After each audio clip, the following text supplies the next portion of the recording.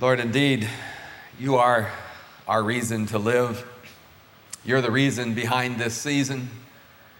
And even in these next few moments now, we would focus on you, Jesus Christ, and pray that the Holy Spirit will open our eyes to the centrality of your role, not only throughout the community, but particularly in our lives as we seek the spirit of Christmas this year. We pray in Christ's name.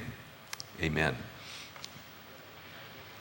The other evening, I was over at the Stanford Mall and listening to two guys in front of me, one saying to the other, I think this whole Christmas thing is ridiculous. Why go through all these gyrations over a myth no one cares about? I used to believe in this stuff as a kid, but it doesn't mean much to me anymore. And I reflected on what that man said. I wondered how widespread his feelings really are. Obviously, this particular man felt he had outgrown a personal need for Christmas, and the stuff he believed as a child wasn't working for him anymore. Jesus wasn't relevant to his life. And I want to ask us as believers, how do we feel about Christmas, really? Does this drama of the manger still cause our hearts to sing with childlike joy and excitement? Or have the events in our lives, the many Christmases many of us have been through, sort of replaced the wonder and the joy with now just an inner feeling, if we're honest, we just want to get through it, get beyond it. Now, I understand a growing skepticism about Christmas among those who are outside the church, who don't know Jesus. Who could blame them? When all the spiritual dimensions of this holiday have really been replaced with what this guy calls stuff. Without Jesus as our focus, we're going to outgrow the emotion of Christmas like we outgrow our preoccupation with the toys that we had as a child. But as Christians, I know the Lord doesn't want us to lose our joy. God planned Christmas, we didn't. And these days of Advent have meaning for the believer if we know how to search during this time for what God has for us. But quite honestly, some of us could be in a doubt attack about the relevance of Christmas this year.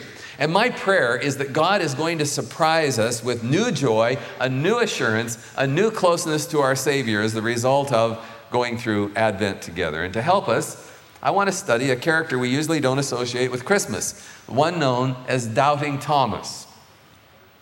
Thomas had been so disillusioned by the death of his Savior that he refused to share the joy and the excitement of the other disciples when news broke that the resurrection had taken place. Thomas, filled with doubt, boldly stated, "Unless I see in his hands the print of the nail, and put my finger in the print of that nail, and put my hand into his side, I'm not going to believe." Sort of like the feeling, I'm approaching Christmas. All other believers seem to be usually excited about the Christmas miracle, but I can't get a fire going in my heart, as hard as I try. I find Thomas's story very encouraging to those who might be afflicted with dullness in our souls this year about Christmas. So let's look at his story and see what he has to offer us. First, we learn that Jesus does not reject us for going through periods of doubt. Actually, if you think about it, it's quite easy to doubt, to walk through a mall and throw cold water on Christmas if one doesn't know the Jesus of Christmas. What hurts is if we believers allow ourselves to get so shredded and stressed out by life that we begin to adopt the cynicism of the thinking of those out there who are trying to make some meaning out of Christmas without knowing Jesus. Of course the season is secular.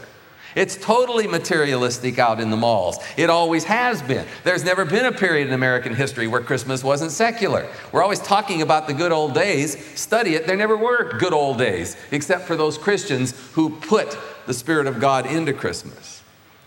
Now add that to the possibility that maybe this has been a difficult year in your personal life.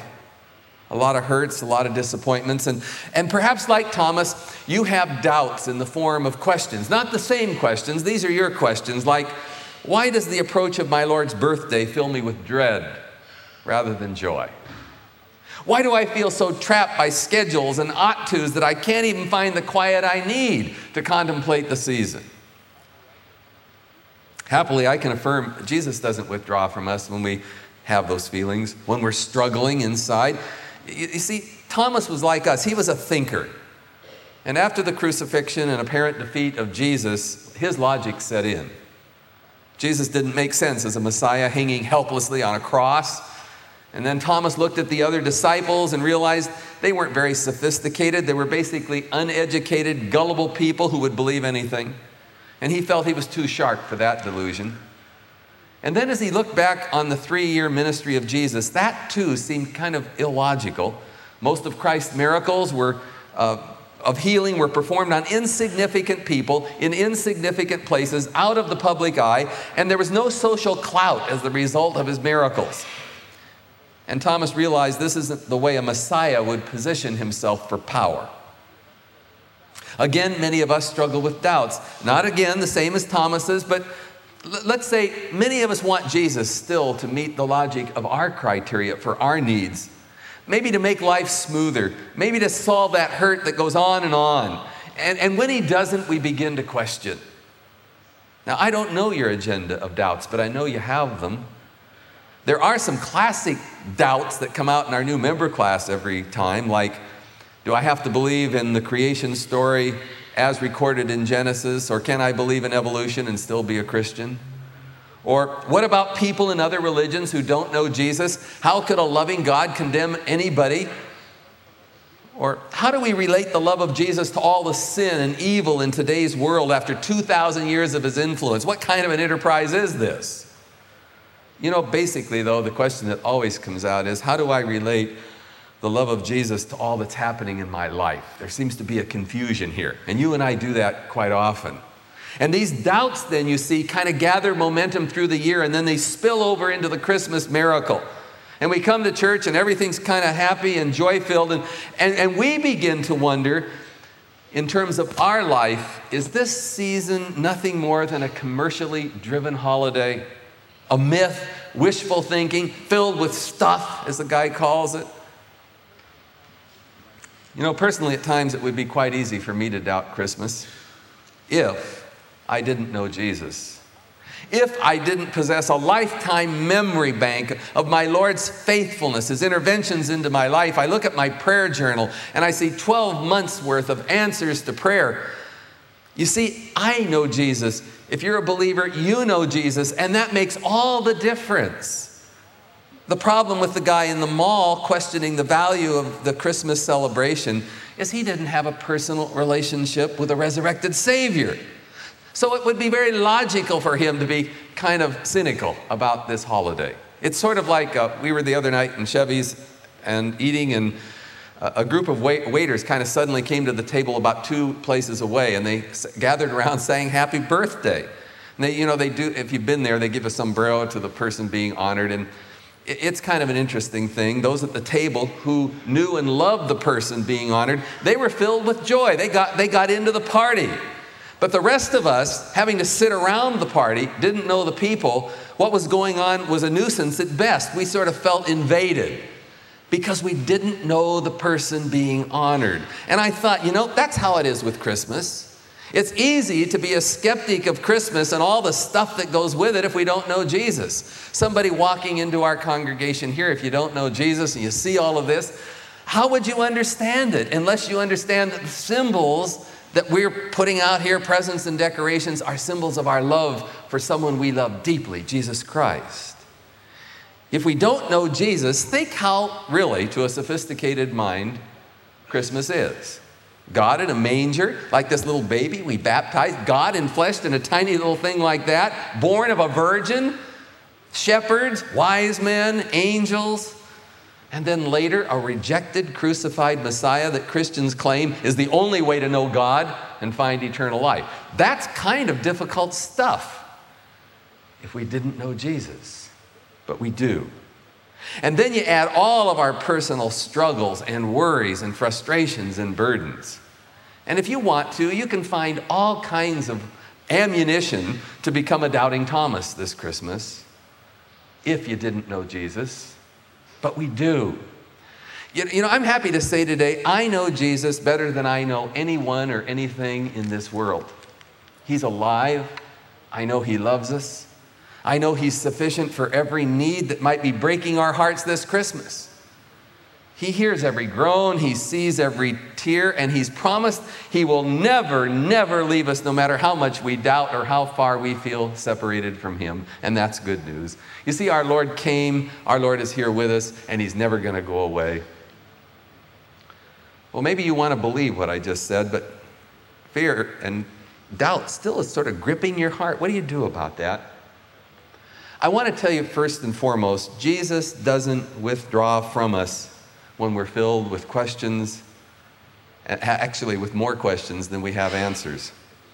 He comes to us. Wasn't it interesting in the room when he appeared that out of all the 12 disciples, the one who was most flagrant in his doubting of Jesus, Jesus went to him. Thomas didn't go to Jesus. Jesus came to him. He says, Thomas, it's me. It's okay. And he didn't come offering more data about himself to Thomas. All he gave was himself. And I found it fascinating in the story that our Lord's presence was enough for Thomas. Thomas never did reach out and touch his hand or his side in the record. He didn't have to. Jesus was there. And I want to tell you, if you're in the grips of doubt this season, I believe Jesus is going to come to you. That's the reason for the Advent season, if you're truly seeking him. I don't know how, and I don't know when. Maybe in a worship service. Maybe through the love of a friend. Maybe through an unexpected intervention in your life. It's in those moments when we experience the resurrected Christ that our doubts begin to dissolve. Not through data, but through a presence. December is a tough month for our staff in terms of the demand of this season. And recently I was feeling very drained.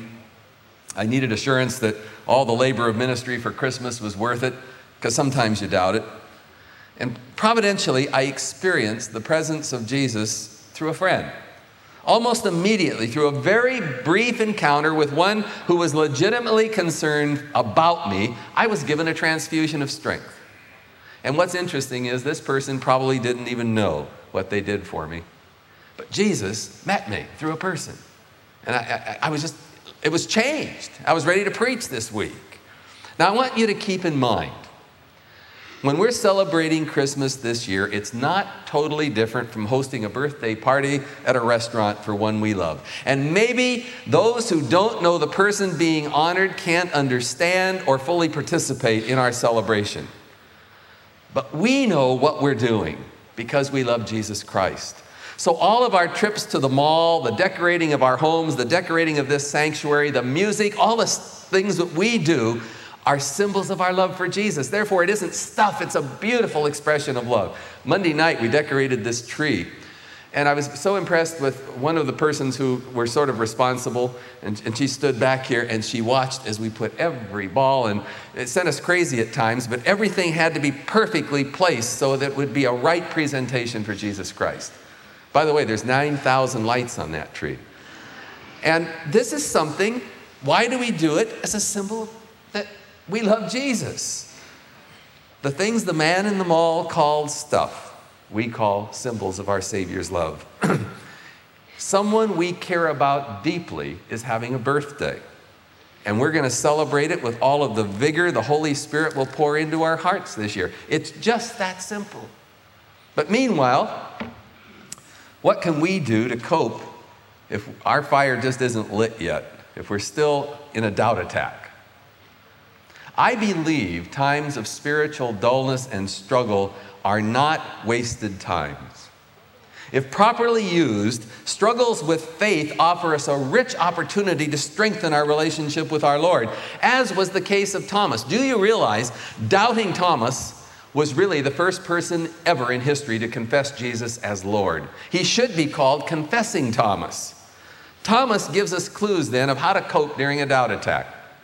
First and foremost, he hung around the disciples in spite of his doubts, so that he was in the room when Jesus came. What if he had just decided to absent himself from worship, from church? I want you to know, if you're a doubter today, you're welcome here. The disciples welcomed welcomed Thomas. They heard his doubts, but he was there, and he was still one of them, and you're one of us, even if you're going through a doubt attack. Secondly, he was honest with other disciples about his doubts. Didn't hide them. You don't have to hide your doubts here. And above all, he didn't behave irresponsibly like Judas, who cut himself off from a relationship with Jesus and was lost. So if you're struggling with faith this morning, take some aggressive action. What do? Persevere in remaining in the company of other believers. Don't stay away from worship. And I guarantee you, Jesus is going to show up. And you might want to seek out certain believers and tell them about your struggle. We can handle it. We have them too. And you might want to try prayer again, telling Jesus about your struggles and all your disappointments and your frustration between trying to equate his love with what's happening in your life. And ask him to reveal himself to you in ways that will make him real for you this Christmas. And then finally, be patient and wait. And don't do anything irresponsible that you're going to regret later. The greatest Christians I know, without exception, have been through the wilderness of doubt and come out the other side stronger than ever. I look forward to celebrating our Lord's birthday again this year with you. I am a Christmas freak, as I've been called, unashamedly so. I love every part of it.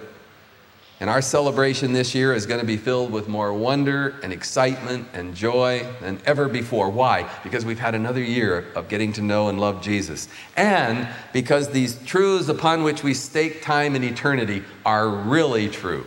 Namely, Jesus loves us and has forgiven our sins if we accept him as Savior. We know we will be with him forever in heaven, which is the best answer in history for our mortality. Christmas is the light that dawned in today's world's darkness, and it's never going to go out. My prayer for you who doubt is that before Christmas you're going to discover a new certainty that Jesus is who he claims to be, find a new closeness. In fact, all of us need a transfusion of Christmas, and that's why God had it as an annual event.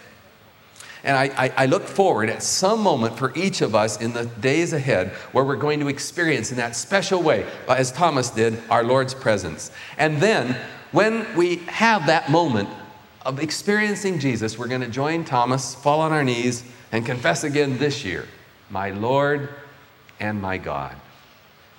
Would you bow with me in prayer? Lord, we're so glad that you don't withdraw from us when we doubt you. We're so glad as a church that there's plenty of room in here for people who struggle with faith or who have no faith yet. That your arms are open and you envelop us, you greet us, you receive us, you welcome us. Lord, in these days ahead, if we don't doubt, help us to help those who do. If we do doubt, God, heal our hearts so that we can rediscover our joy. I pray in Christ's name. Amen.